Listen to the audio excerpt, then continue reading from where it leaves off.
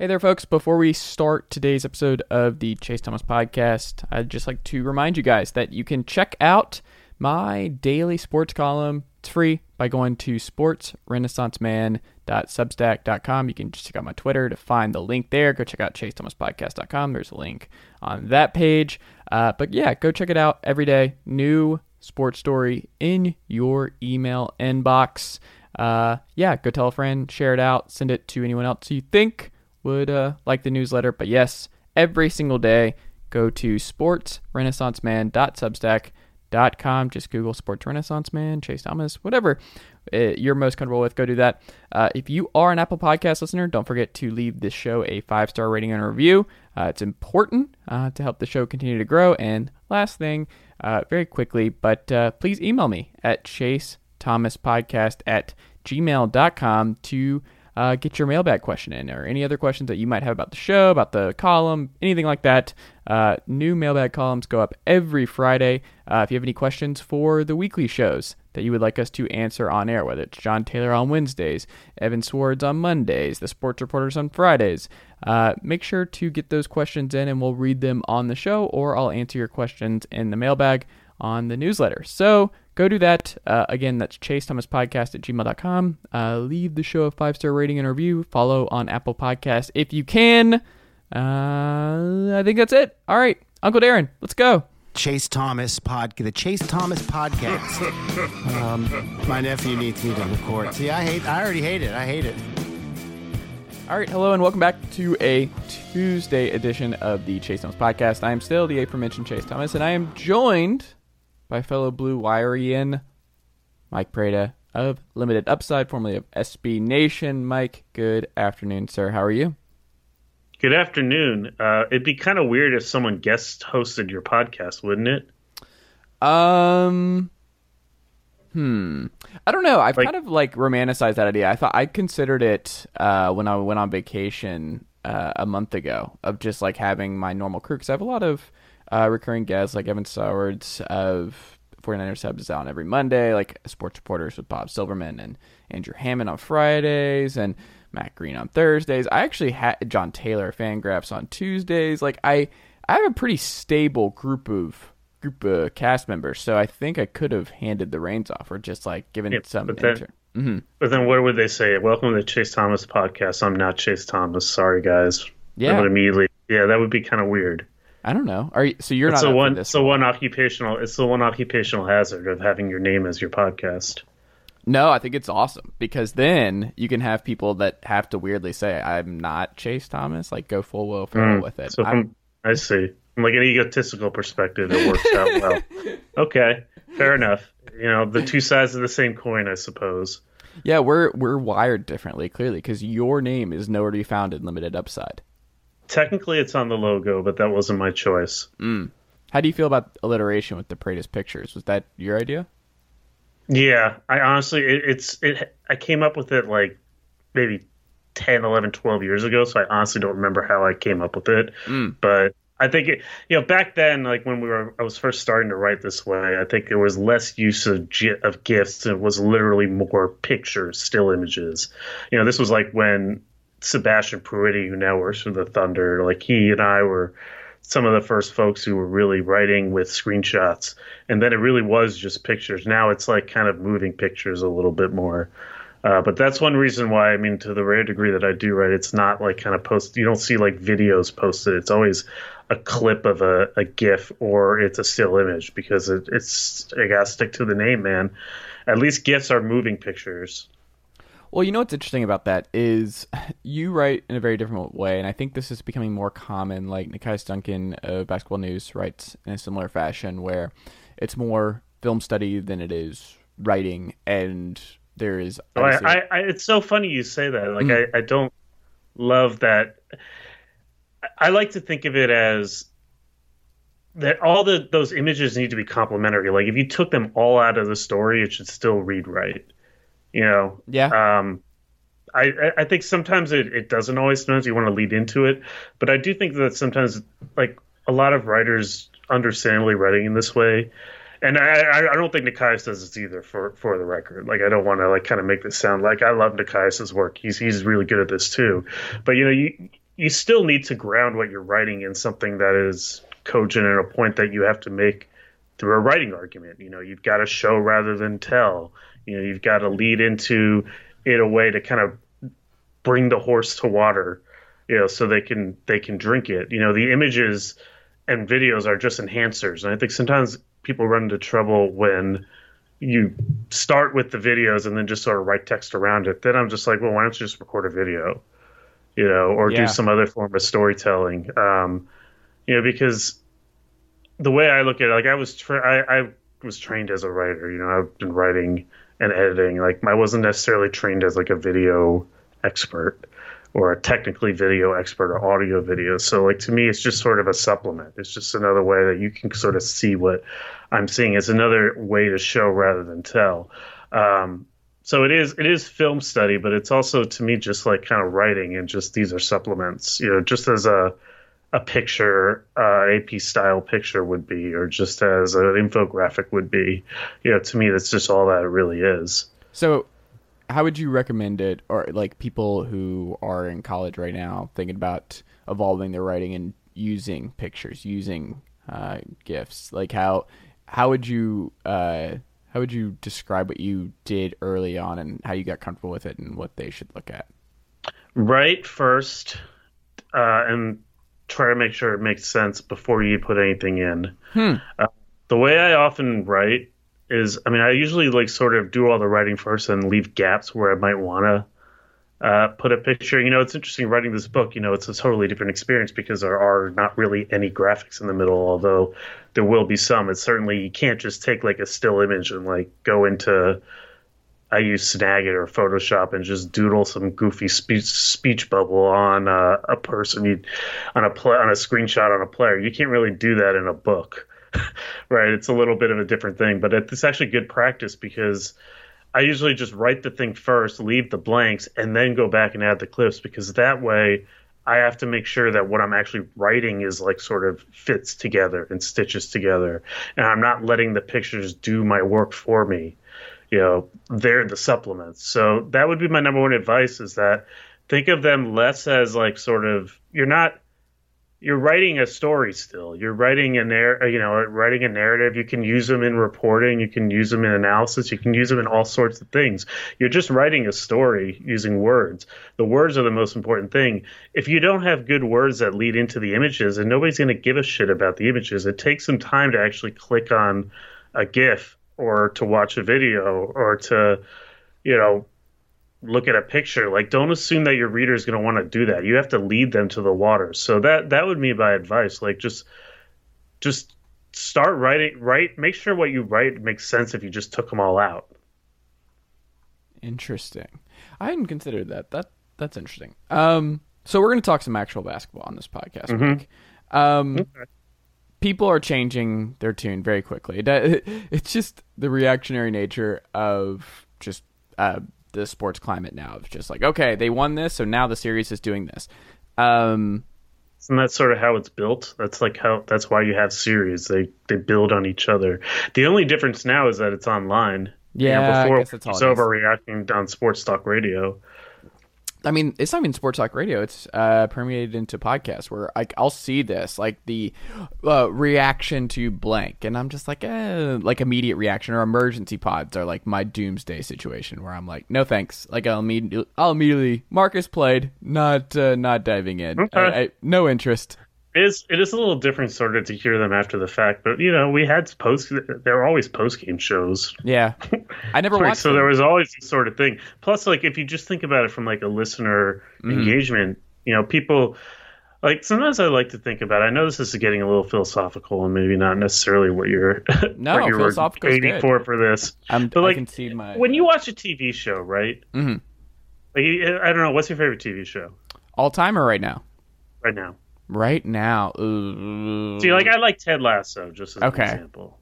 I know it's like Ted Lasso is something that my wife and I watch, and we're excited for it to come back in about a week. But I know that like as soon as I finish watching a Ted Lasso episode, like I want to think about it and talk about it and try to process what I saw, right? Like I want to. That's when the moment that I want to do that is, because the next day I'm moved on to other parts of my life. Oh, like we're opposite. Like I wait till the next day. So like when I watch stuff and I'm writing about something, I wait until I sleep on it. Like I map out all my notes and then I wake up the next day and then I start writing. Yeah, I'm saying from a consumer perspective. From a creator's perspective, I totally understand that. That makes a lot of sense. You know, it allows you to sort of, I mean, the idea of sleeping on it is like scientifically proven to be an effective method for actually understanding something or for information retention. Like that has been very proven, or decision making. I'm just saying as a consumer, I want to talk about that thing right now. Like the next day, like, man, I've already moved on. Like and I think for most consumers, basketball is their version of a TV show. Yeah. I think they sports watch it are then. TV shows. Like that's how most TV fans shows. yeah. Mm-hmm. Yeah, I mean, this takes me back to the preview we did for SB Nation 3 or 4 years ago with the Netflix TV show mom theme. But it was like very much this was the type of conversations we were having during that pre-planning. So I never watched Banshee until this summer, and I can't get enough of Banshee. Did you ever watch that? Yeah. Now, but then again, now think about it though. Mm-hmm. You don't want to. When do you want to talk to or listen to other people talking about Banshee? When do you want to do that? You don't want to do that like, oh, let me sleep on it, and then like in my morning commute, I'll rethink about Banshee before I go into the office and have to pick my work all the time. No, you want to talk about it right then. I don't want to talk about it. I want to read about it. So I will read recaps. I'll read reviews. Yeah. Whatever. Engage with the product. Yeah. That's true. And so I think that's why you have, from a creator's perspective, it's different. But that's true. I have a different lens of viewing everything. Yeah. I mean, right. If you want what you're saying to be like 100% right, you know, then yeah, it's better to sleep on it or whatever. But if you want to just, you think of it more as like an experience you're sharing with people and you're sort of reacting in real time, then you would obviously react after the fact. Like that's when you're emotionally high off of what you just saw. Do you take notes on all the sporting events you watch? Oh my God, yes. Yeah. Every so often I'll tweet out my Frankenstein notes. I have the worst handwriting. Oh, mine's pretty fucking awful too.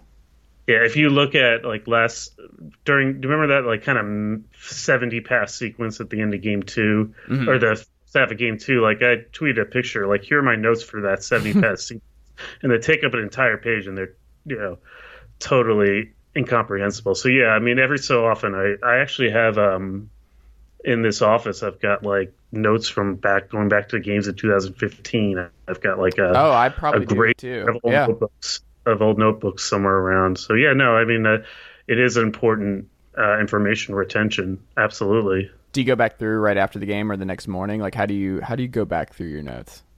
Honestly, right now I'm not going back through them very much. But if I were writing more often, yeah, I would definitely go back through them more. Now again, I'm just not writing as much right now. I'm focusing more on bigger projects. But yeah, I mean, if you know, for me though, I think the real value is often less the like going back to it and more just like it forces me to pay attention. Yes. In a different way. It just sort of keeps me focused. It's like a way of sort of keeping me engaged. So that's really what it's. And a way to keep me off Twitter, which is a good way to phones keep in the my other room brain all focused. the time. Like it's amazing how much you'll miss if you have your phone anywhere near you watching a game. Like it's just impossible. Like I'm just like you, where I've tried to be a normal sports fan and like watch a game without my notepad or anything. Like I can't do it. Like I'll get up or I'll do something else. I'll look for my phone, or I will retain so much less from a game if I do not have my notes on me. Like if I'm not taking notes, like I cannot actually do it. I don't know what that means for us going forward, Mike, but I'm a little concerned. Well, I mean, sometimes you watch sports. This is a challenge. You got into this because you like the experience of watching sports. Mm-hmm. Now you're in it and you're trying to do it as well as you can. You know, sometimes it's nice to be a fan. You sort of get it. And frankly, like if you're taking this conversation full circle to what we were talking about earlier, like sometimes it's really important to like kind of remember what the experience of a fan is like, because ultimately a fan, like in that way, because ultimately those are the people that are reading you. Yeah. So if you understand, you have to remember like kind of how they think. I think this is what happens to a lot of people in the field is they just forget about that. That it's hard to turn off your analytical brain and turn on your fan brain. That's why I'm still a Wizards fan, even though, through all of this, and I make it a special effort to still watch all their games like I'm a fan, because to me it's like important to keep in touch with that sort of side of what it's like to experience sports, because that's how people are experiencing with me. I mean, I have to make sure that like I'm speaking on their level, even especially when talking about things that are perhaps stuff that they're not seeing right away because they're not really looking for it. I agree. I think it's important. It's also kind of sad to me when I listen to different smart sports people like, oh yeah, I don't have any emotional attachment, and I moved on from all of it, and I'm like, oh man, I don't know that I think I would just leave sports. I see how it happens. I mean, it can be draining for your mental health in a lot of ways to have your hobby be your profession. True. You don't get separation, so I get it. Like, sometimes I wish I could do that, but I think that's the difference between like being a reporter or being a blogger, right? Like being a blogger, you can still do that. Like that's the foundation of SB Nation, is you can balance those two things. But if you're in the locker room and you're getting to know these people and you're covering and breaking news, like it's almost impossible to. Yeah, it's definitely a lot harder for sure. Which naturally leads us, Mike, to the biggest difference you saw, Prada's pictures on his notepads, between Game 2 and Game 3 between the Suns and the Bucks was what? Which end? Ooh, let's see. For the Bucks. I think the Bucks is... No, I meant like offense or defense. Oh, I would say... Let's say defense. The Bucks defense? Well, I mean, the number one thing was... with the Bucks, and it actually dovetails really well with the video I just tweeted out right before we started, which I'm sure you didn't see because it literally went up the second after we started talking. Devin Booker had a really rough game.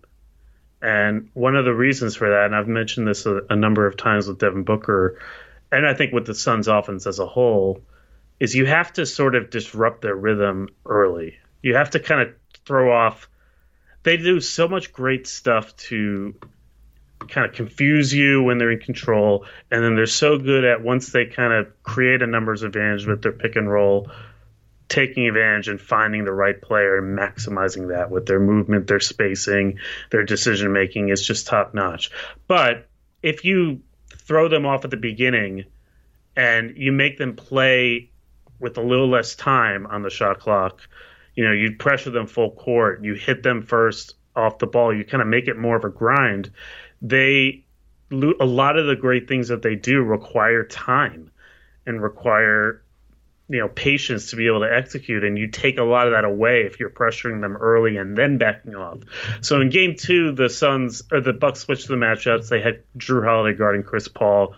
They had Holiday playing Paul full court, but they didn't really pressure the Bucks or pressure the Suns with the other guys in the same way. So Paul was able to kind of do his thing, and they set these really high ball screens and he get downhill. And they didn't really do enough to sort of kill the pace of the game for the Suns with the other players. In Game 3, it wasn't just Paul that was being pressured.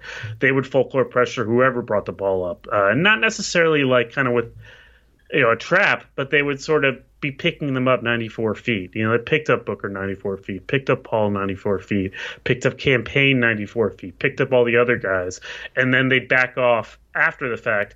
And the Suns just they had trouble getting the ball into their offense quickly enough. What was once 3 seconds, 4 seconds into their play was now 7 or 8 seconds. And that takes away a lot of those other options. And many of those options are Devin Booker coming off screens, pin downs, dribble handoffs, all that stuff that he does to then catch the ball and attack. You have less time to execute your half-court offense. You have less time to go through all that stuff to get him the ball. And he really struggled to find his rhythm, and that was, I think, a huge factor. So that's, I think, to me, if I'm the Suns, I need to figure out a way to kind of maintain my pace amid this pressure without going away from running all the cool stuff that we run that tilted the Bucks in games 1 and 2. Do you think they'll adjust in that way? Do you think that this is something that they can overcome, or do you think the Bucks have figured some stuff out here now? I think they can adjust, yes. Whether they will, I'm not Sure. I mean, both of these things can be true. I think this is something the Bucks figured out. If you look at the Clippers series, just as an example, particularly with Booker, the Clippers figured out Booker for the most part with Patrick Beverley's defense. He really got that sort of movement cadence down where he was hitting early, backing off, and Booker really didn't have a great series. The Suns still won, though, because they were able to get enough kind of pace in that game 6, particularly in the second half, getting guys running up the wings, doing a little bit of chipping of these guards before they kind of got through, just made it a little bit easier, and Paul was in control, and they were able to make that work. I think they can do that again against this Bucks team. One thing I look for is, because of the way the Bucks were pressuring, a lot of the early stuff that the Suns were running was Paul and Ayton, and Booker was kind of out of the game. And then in the first quarter, he takes like 4 threes all of a sudden. I think he never really got under rhythm. I'd expect some of these early plays for Booker. I'd expect maybe Paul to be used as sort of a screener to give Booker a little bit more extra room to widen those pin downs. And then I think the Suns, it will be a struggle. I don't know if they're going to necessarily have it all figured out by game 4, but I do think that eventually, yes, they will be able to open the game up a little bit more again. Interesting. What did you have before the series in terms of what it would go and who would win, and what do you have now? It hasn't changed. I think I don't remember if I ever submit an official prediction. I don't love to do it, not because I don't want to be wrong. I don't give a shit if I'm wrong, but I find sometimes that when I actually put something that down, everything I see starts to get anchored to that number instead of me actually learning something. Yeah. So I thought that the Suns were moderate favorites, slight to moderate favorites in this series, and I still think the Suns will win the series in slight to moderate way. I thought there would be wild swings in terms of the the gaps. What am I trying to say? Jesus Christ. The margins of victory I thought would be kind of swing pretty wildly, because both these teams are great in transition, very good defensively, but also kind of, if you can disrupt what they do on offense, they get stagnant. They get a little bit kind of grinding in the mud. We know the Bucks do that. It's a lot more obvious. I think the Suns are less obviously able that happens to them, but you saw it in game 3. And start, stop, run, finish, like that. What am I saying? Stop, score, finish. That's a quick run right there. And so you get a few of those, and you get a lot of those 16-0 runs like the Bucks had at the end of the first half in the third quarter in game 3. So yeah, I thought there would be wild swings where the series would be more competitive in games than the margins of victory in each game, and that's kind of how it's played out so far. So I'm not totally surprised by a whole lot that I've seen yet. I'm really curious to see how game 4 goes. I think that's really the turning point. So Giannis hasn't really surprised you at all in game 2 and game 3 with what he's thrown out there?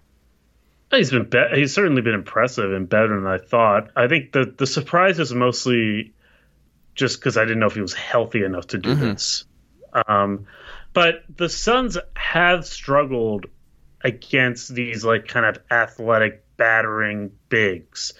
When Anthony Davis was healthy, they struggled to contain him. They might have won that series anyway if Anthony Davis doesn't get hurt, but it's unquestionably true that series changed on Anthony Davis's injury. And I know the Suns, Paul was also injured and blah, blah, blah. But that was a huge loss because Davis and the Lakers, some of these guys that are bigger and can really play physically, the Suns really want to kind of get under you and play kind of like a bunch of middle linebackers. They play really physically without fouling. That's what they used to say about the Rockets. I think Steve Kerr said that about the Rockets back in the day. Do you remember he used to call them a bunch of middle linebackers? Because they weren't tall, but they were just so wide. Yeah. And they were great at getting at leverage. Mm-hmm. The Suns have kind of applied that not just on post-ups, but they are like that on kind of one-on-one drives and pick and roll coverage. Yeah. So if you have a guy that kind of can grind and is bigger in that way, that's sort of a checkmate matchup. And I thought Giannis might potentially turn into that for this series. I thought he'd have some moments where he would really be dominant. He's been better than I expected, but I'm not surprised that they've had trouble with him. No. Yeah. I don't know what to think. We're going to learn a lot in Game 4, I think. Game 4, I think, is a pivotal game for the Bucks to see if this series can go 7. It always is. It always is. I don't know. I mean, I don't want to sound like I'm like the kind of I told you so guy, but these are, there hasn't been very much, if you've watched, these are two flawed teams. The two teams are kind of flawed in the same way, but in different forms, and so like the Bucks offense, like everybody criticizes it for how rote it is and how rudimentary it can seem. It's an offense that has a lot of interior power and one-on-one scoring, but not a lot of playmaking. The Suns are kind of the inverse. They're like they've got all sorts of playmaking, but and great motion, but like they can be slowed down because they only have a couple entry points into their offense. So it's two flawed teams, and you've seen the good and bad of that so far in this series. So, I mean, Game 4 was pivotal in the Clippers series, and that Game 4 was this weird 84-80 game that was definitely not in tune with how either team had played up to that point. So I wonder if Game 4 is going to be like that in the NBA Finals. I'm excited to find out. Your Wizards still have not hired a new basketball coach. Who do you think they're going to hire? Is it Unseld? Are you nervous about how long this is taking? Like, where are you at right now with the Wizards? My honest thought on this is I really don't know how to evaluate assistant coaches that are getting the job for the first time. Yeah. Like I have no idea how Jamal Mosley in Orlando is going to fare. Can I say something about that? Yeah. I wrote about it yesterday with the Clifford stuff and everything. Probably not good. The Magic bad track record there. Probably not great. Yeah, but I'll have to check it out, but I imagine you're saying not great not because of him and his qualifications, but because of the franchise and their history. It's a combination of the franchise, what they're doing, the gutting situation. We can look at Brett Brown. We can look at what Steven Silas is doing in Houston now. Like, I forget. Like, you go through it, and what Lloyd Pierce was dealing with early on in Atlanta, where the front office has the cachet to see a rebuild through. Head coaches, generally speaking, do not. And the Magic, by moving on for everybody, he's probably getting fired because he's going to need 5 years to fix this. And it's just, they have nobody over the age of 30 on this roster. Like, their veterans are Terrence Ross now and, like, Gary Harris. This is going to be only lottery players in this rotation. They're going to be awful. Like, they are going to be awful for a while. Right. And I just don't think coaches can make it through that. I just don't. Right. That's all right. Like, I agree with all that. How much of what you just said has anything to do with Jamal Mosley's own qualifications? Yeah, and I guess that's my whole thing. It's like, it has nothing to do with him. It's just more of like, we get all excited and like, oh, it's player development and all that. And I'm like, he's not going to make it through. Like, they're not going to surround him with enough veterans to make it through. The truth is, you don't really know. Yeah. I mean, even like evaluating like sort of where does a coach's job end and like a head coach's job that's already been around, and where do you assign credit there? Like, it's kind of a job that's designed so that you shouldn't have a one-to-one relationship with how you assign credit. I mean, look at Monty Williams. Yeah. This is a guy that in some stops he has been one type of coach, and he's had a few life experiences and a few different things that have happened at the right time. And he's got this right mix that he's done so well to elevate more than the sum of its parts. But like, it's hard to predict all that. It's even harder for assistant coaches where you have no record of them being the head guy. You just kind of know them, as an assistant. So I'm obviously encouraged that the Wizards are not hiring, or maybe they don't seem to be hiring, someone who has kind of been around, a slightly uninspiring hire.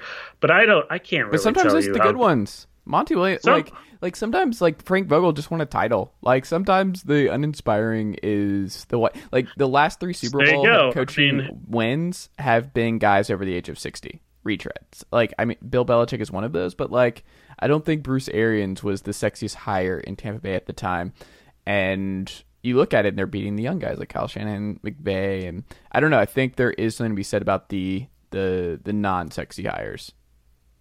Yeah, but I don't even know like what's a sexy hire, what's a non-sexy hire. I Like, think Jamal honestly Mosley being like the guy who developed Luka Doncic and that was very comfortable with him and just with players and stuff like that is a good-looking hire. I think I mean, who has made a bad look? Ime Udoka, I think, was a good one. I think that was just something that made sense, something that should be good. And it's like, well, we'll see what happens at the point guard spot. They just had to move on Kemba because that backfired so badly. We don't really know how Brad Stevens will be as a president of basketball ops, but like, I think I would bet more on Udoka succeeding in Boston than I would Mosley in DC, like in Orlando. Yeah, but that has more to do with Boston, right? And we Orlando. just don't talk about that though. Is my whole thing. It's like we dumb it down to just like, oh, he played as dude, like this all gonna be great. And I'm like, well, like we have to still look at the situation, and the situation is bad. And the situation doesn't really have an avenue of not being bad for a while. So there you go. So to answer your question about who do I want the Wizards to hire, it really kind of matters. I don't really. I feel like we should follow our own advice there. I really don't know. Well, I guess it just depends on Beal. Like, this is a good job if they still want Beal and Thomas Bryant comes back healthy and Rui Hachimura doesn't exist. Like, I think there are avenues to success, but I don't know. I guess it just depends on what Beal wants and where they go with Beal, right? It's a franchise that for its entire history and currently right now are kind of straddling two lines at once. Mm-hmm. Not fully committing to just going gung ho with vets, but not fully committing to a rebuild. Content to kind of eke out 8 seeds and all that, and that comes from ownership more so than anything. I mean, honestly, if it were up to me, like I would have probably traded Beal 2 years ago and taken my lumps. But I think that's a lot easier for me to say than for someone who's actually in there and who needs that playoff revenue or wants to think of it that way. It's a matter of goals. If it were me, though, yeah, I would have bitten the bullet. I would have traded Beal at the height of his value, which I guess he may still be at, but I would have gotten that like sort of huge haul that some of these like the Thunder are getting for their stars. I would have tried to do that and just really like start over and kind of thought about this the right way, really thought about it in a committed way, gotten myself like an institutional head coach. I mean, I would have started over. I would have given, as a fan, I would have liked to have seen that. I don't know if that applies in every situation, but like I'm tired. The Wizards haven't won 50 games since 1979. Like I'm tired of being average. It's low key the most the most one of the saddest franchises out there. But it's because they keep sort of short circuiting or shooting for the middle, and I'll take a couple losing seasons at this point and just try to give myself a platform to build on that. But clearly they're not interested in doing that. I wouldn't have traded for Russell Westbrook. I mean, there's so much I wouldn't have done, but a lot of it just comes down to a philosophical thing, like rather than a maximizing what I think they've done a decent job at least of like, okay, if this is what the path is, here's how we're going to try to maximize that. But I mean, it's just hard to evaluate what they're doing in that context because at the end of the day, I think it was time to tear it all down. And in fairness to them, to argue against myself, like John Wall's contract meant it was sort of that would be anchoring onto you whether he was on the team or not, or whether you turned him into Russell Westbrook or not. So I can understand why that may be a slightly more challenging in practice, but I still would have done it. At this point, though, I mean, I don't know. I didn't just give me something a little bit less roller coastery than last year. Because last year was just that was too much of. It's like last year was like the ride on Space Mountain that you weren't quite ready for, and it seemed fun. Space Mountain? I haven't been to Space Mountain. I'm just trying to come up with like a roller coaster analogy. I'm not a roller coaster person. My girlfriend is a big like experienced person with that kind of stuff, and I'm just like I've been on one roller coaster in my life, and it was a really really long time ago, and I've had no interest. Not a roller coaster guy. Not with my sports teams, not within reality. No, so that's good. How, does your significant other want to force you onto roller coasters, or is that not a thing? Definitely not with our two. I mean, our two kids are both under 3.5, so I think we're kind of. It's going to be a long time before we're even in that position. How old do you have to be to get on a roller coaster? Now I'm curious. Like, I wonder, because I was pretty young. I bet that our daughter would probably like it. Well, actually, no, she wouldn't like it because she doesn't like new things. She's a little finicky. My son, who is 8 months, might like it, but he's also 8 months. Prime age for roller coasters. Lonzo Ball looks like he's going to be moving on elsewhere. Where do you think he fits most? Is there a team that makes the most sense for you? Yeah, New Orleans. No, I think it seems to me like one obvious fit is somewhere like Chicago, particularly if they keep Levine and they keep Vucevic. You can slide him. They very clearly have a need. I think Kobe White really had a rough year trying to adjust too much of his game to kind of be like a certain type of point guard instead of being himself.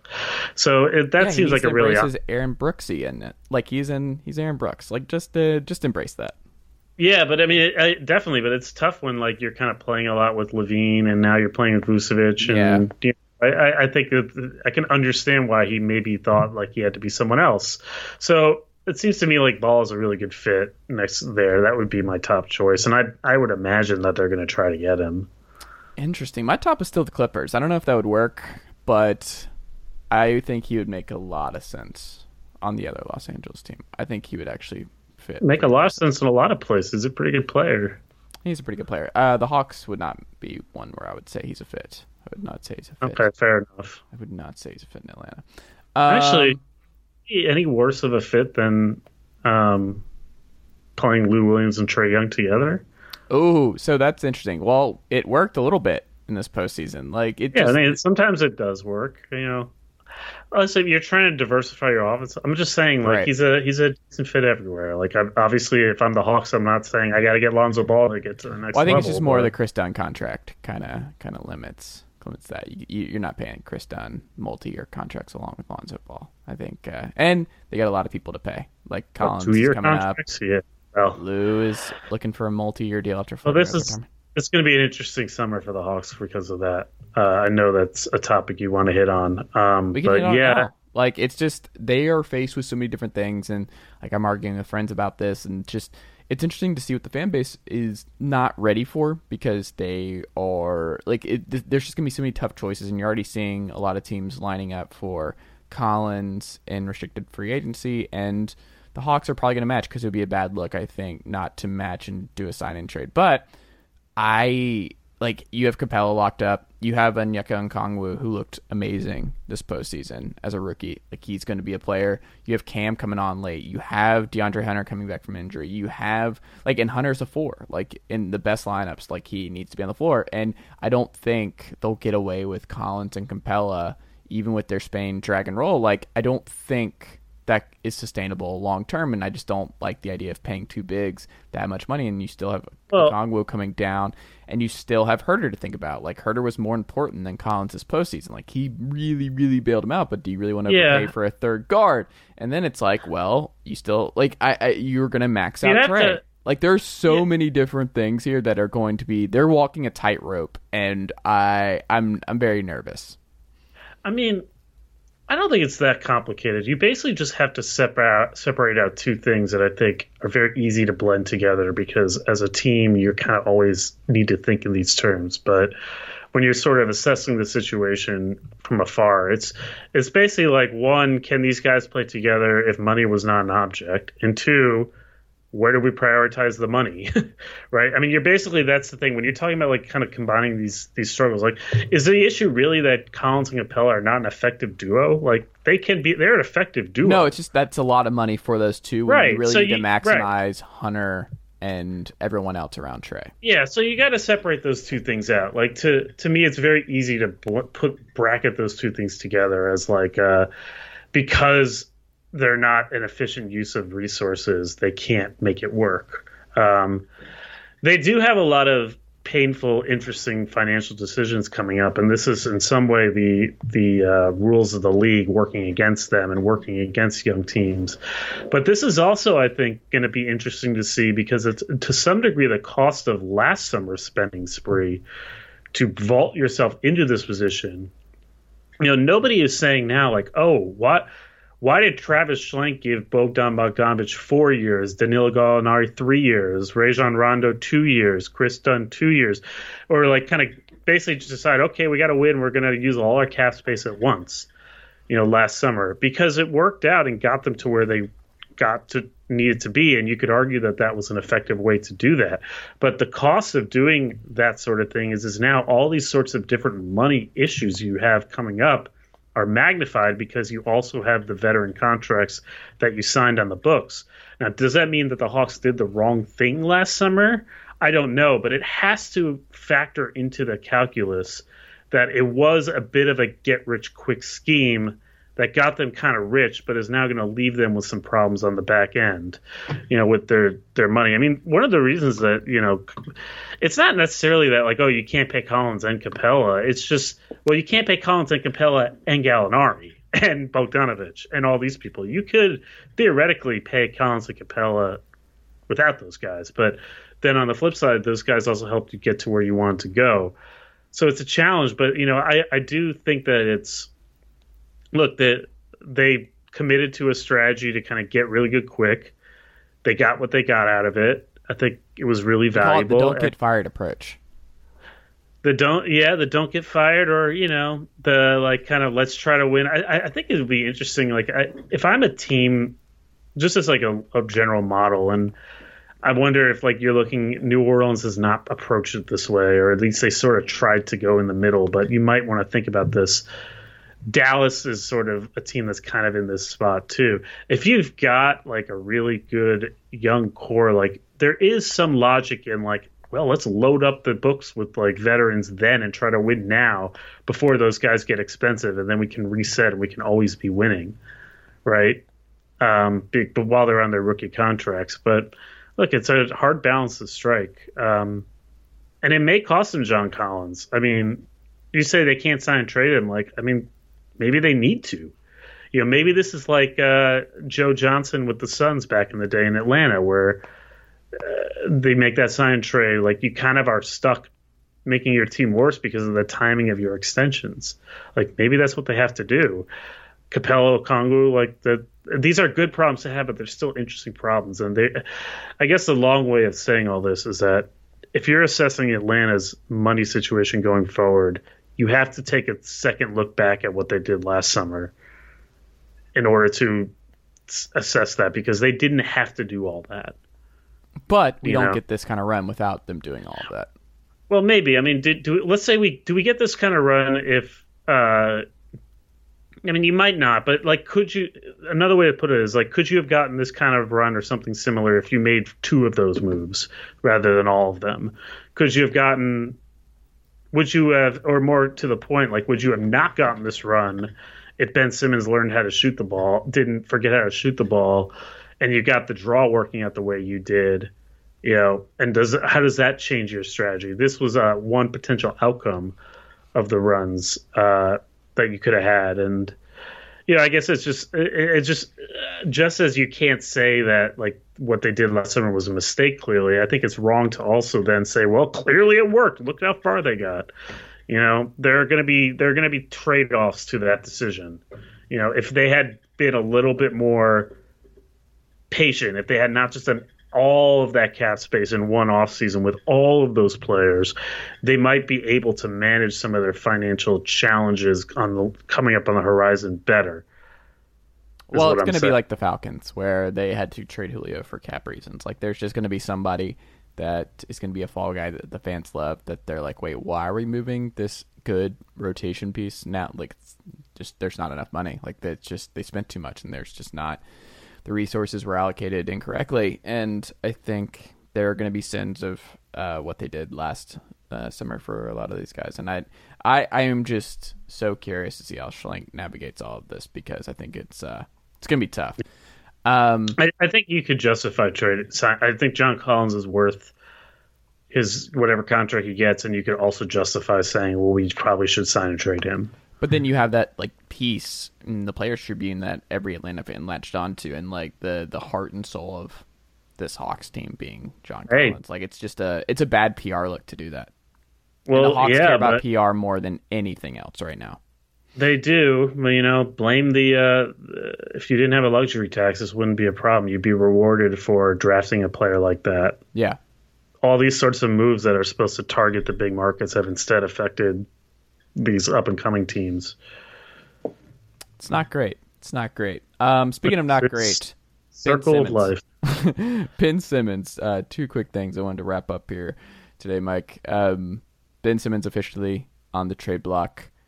Was he ever unofficially on the trade block? I mean, I don't know. I don't know. What makes you say he's officially now? Just because there's a Sean's report? Yeah, I think this is it, and also because of what we saw in the postseason, the way it ended. Like, when you see like the whole Ben Simmons is like was it the Bulls report where it was like they were encouraged not to go near because he's just like mentally just out of it, like after what happened, where it's just like, oh, this feels like where for mental health reasons he's on the trade block to move on, because I don't know if he can handle another season in Philly, another postseason run like that. So I don't know. It would be shocking to me. I think there's clearly a lot of motivation to trade him. I mean, the only way is that James Harden for him. Supposedly, according to rumor, you never know exactly what was an offer in that scenario, what wasn't. Was Houston really going to take Simmons? But yeah, I mean, I think clearly, that was a possibility, and that doesn't look good right now. But one of the only reason he wouldn't be traded, and I think he will be, I think is twofold. One is if the market's not there, but it doesn't sound like that's going to happen. Mm-hmm. Like, there are teams interested, and it's just a matter of, can we get the value? And the Sixers are going to try to extract as much value as possible from this scenario. That's what Daryl Morey does. The other sort of interesting challenge, though, is just not how much money Ben Simmons makes. Not from he's not worth that contract in a vacuum, which he really isn't. But it's more just like to match that salary in a trade. You're going to probably have to put in a pretty good player, and our team's willing to put in a pretty good player to get Ben Simmons. That's a good question. Like, the suitor list is sort of going to be challenging mechanically. But I still think he's probably going somewhere else. One of the other interesting questions, I think, meta questions to this is also, is he going to go somewhere that he wants or somewhere that the Sixers want to send him? Because I think even he at this point is sort of they both want to change the scenery. I don't think this is entirely 76ers driven. I think this is also Simmons driven. So is he going to go to a place, are the Sixers going to try to accommodate him in some way, or are they going to just send him wherever? And how does he react to that? Good questions, I think. And he's got 4 years left in his contract, so theoretically he doesn't have a lot of choice in the matter, but it may affect his trade value for sure. For sure. I don't know what happens with him. I don't know. I hope for the best, because I would just be so terrified to move somebody like him, because the upside still being top 3 player in basketball if he has an average shot and is taking that, and then versus just like a Draymond type is just, it's very, very terrifying to move a player like that with just just sitting there in the corner where you're like, oh, if that ever happens, this is going to look really bad. Yeah, you can't live in fear. You can't live in fear. No. Last thing, and we'll wrap up here, Mike. The Warriors. The title odds for next season were released, and the Warriors found themselves in the top 3. Really? Yes. I raised an eyebrow, and I can tell. You know what that is? Mm-hmm. We got a lot of Warriors fans that bet money on things, and we want to get them in. All right, leave Andy Liu and Sam Espendiari. That's like a please bet on us stuff sort of thing. Because, yeah, I mean, certainly as currently constructed, that there's no way. There's no path. Like, I'm thinking about it. I'm just like, Wiseman's not bringing back anything. Like, I don't know who the person is, because I think Clay just coming back, like, that's still just not enough. Like, that's just not enough firepower. What does Wiseman plus your 2 first-round picks get you? I mean, I think it's possible it brings someone back, particularly if someone wants to go there. Like who though? Who's available? Who fits that mold for that? I don't know. It's not Beal. Like you're not taking that package for Beal.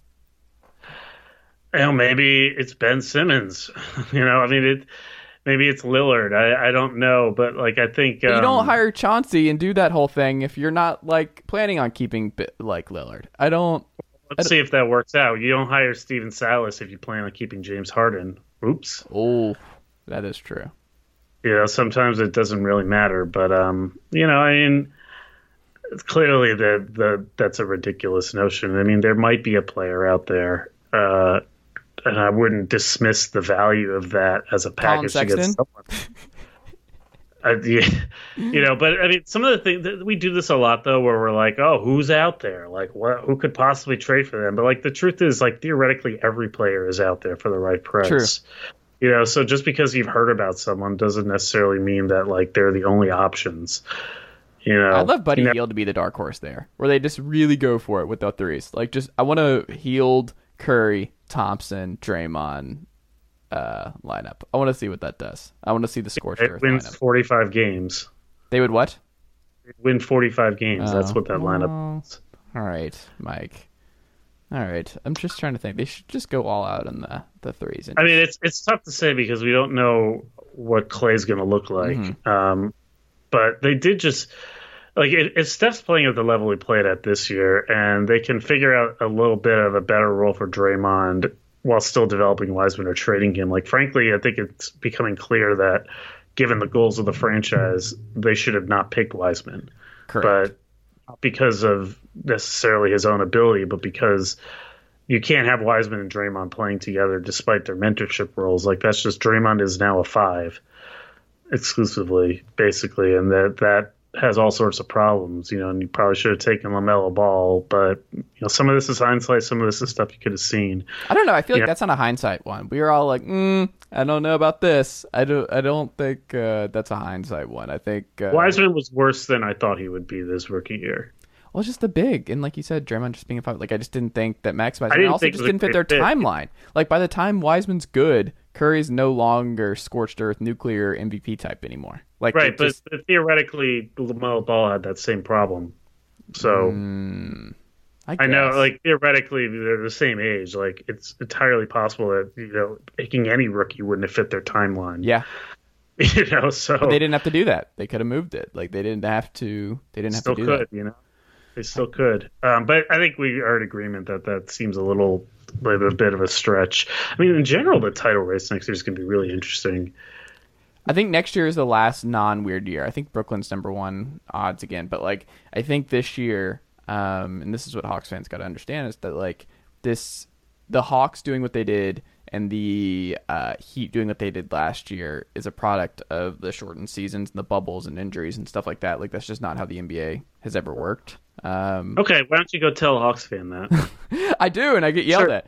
They get upset about it. I'm sure they appreciate you pissing in their punch bowl. I'm a Hawks fan. You're not wrong. I'm saying. Like, it's just one of those where I'm a Hawks fan, and I was just like, well, like, it's not real. Like, this is not real. Did you have fun during it? I what? Did you have fun during the run? I did have fun, yes. Yeah, isn't that what sports is about ultimately? Yeah, I mean, I had fun, but I was also just like the people, like I had friends who were like, we're going to the finals. I'm like, probably not. They're like, you don't do this to yourself. Like, it just... They were 2 games away. It wasn't that far off. It wasn't, but they're still not winning. That's never happened. A non-All-Star team, like, winning an NBA championship. Like, it's just not a thing that happens in the NBA. Like, there were 0 All-Stars in this roster this year. Yeah, well... Every rule, only one team can win the title. That's sort of part of the thing. And, if there's one thing to keep in mind, have you ever heard of the, I think they call it the paradox of expertise? It's like a psychological phenomenon. The people who are often worst at predicting the future are the ones who are the best experts on the past, because all they can think about is through the lens of what has already happened, as like it has to repeat in the same way. And the future is frankly just unknowable. So sometimes like the exception ends up proving the rule after the fact. So don't, I get what you're saying. Like, yeah, like I would bet against them doing better than this in the future, but it's not entirely impossible. It's like the Braves. The Braves had their shot, and they were like, "Oh, we're good. We're going to run it back. We're going to actually spend a little bit less." We were one game away from going to the World Series last year, and it's like, no, probably not. And now Acuna's gone, and now the bullpen's bad, and everyone got hurt, and everything went south very quickly, and they're probably going to be at the deadline. See what happens next year. Yeah, well, it's a long season, and next year is going to be another long season, and we got a long way to go before we even get to that point, and I don't want to think about my life in that way, where it's like, all right, let's move on to next year. Yeah, I hear you, but it's also what you're doing with the Hawks, is it not?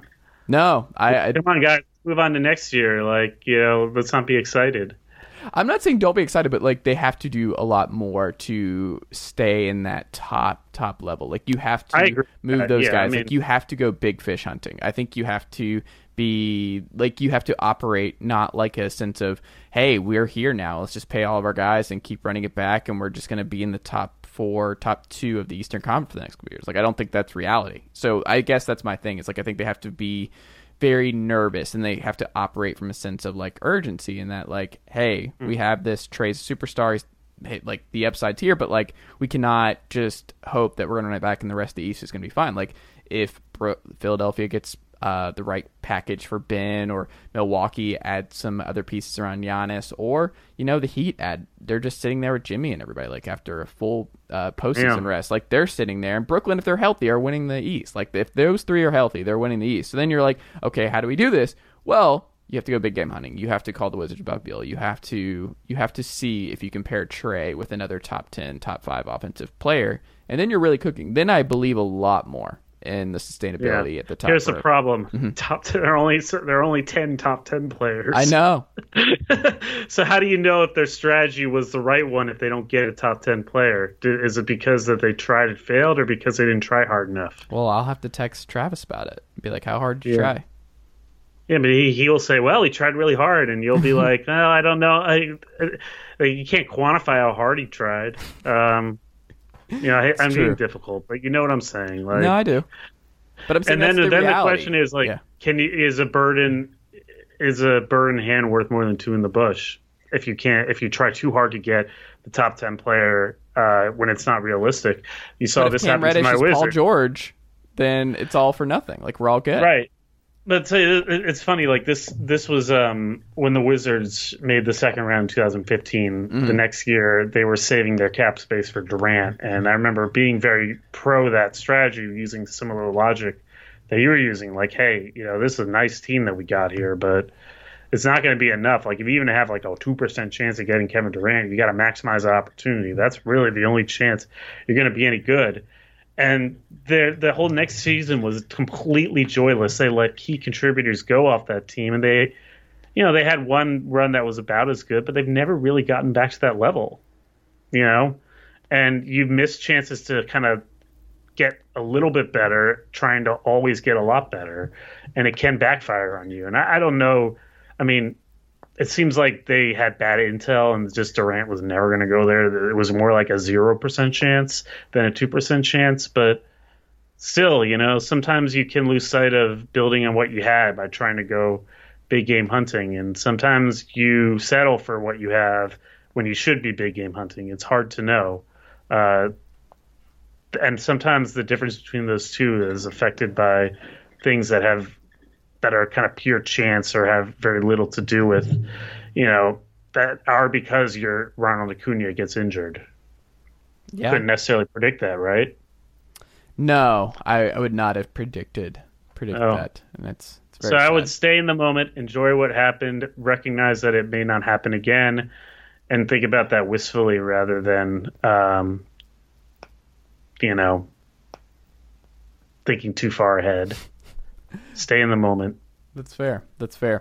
Mike, what can we check out from you across Mike's pictures, the book that will be coming out next spring? What would you like to plug as we wrap up here today? I guess the book. I'm writing a book about the tactical evolution of the modern NBA, which I define as kind of the last 5 to 10 years, really. How do we get here to this point where everybody shoots a zillion threes and it's such a perimeter-oriented game, and how do we better understand where it's going and what constitutes success and all the downstream effects of, hey, we're going to shoot a lot of threes now, like we probably always should have done.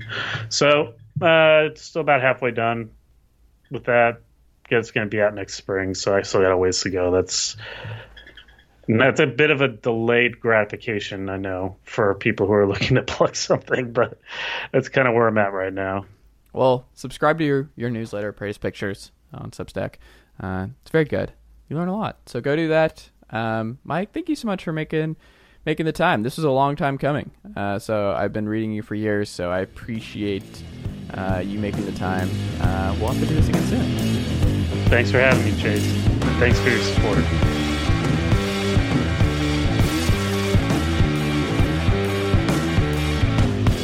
Nicely done, nephew. Chase Thomas Podcast. Hell yeah.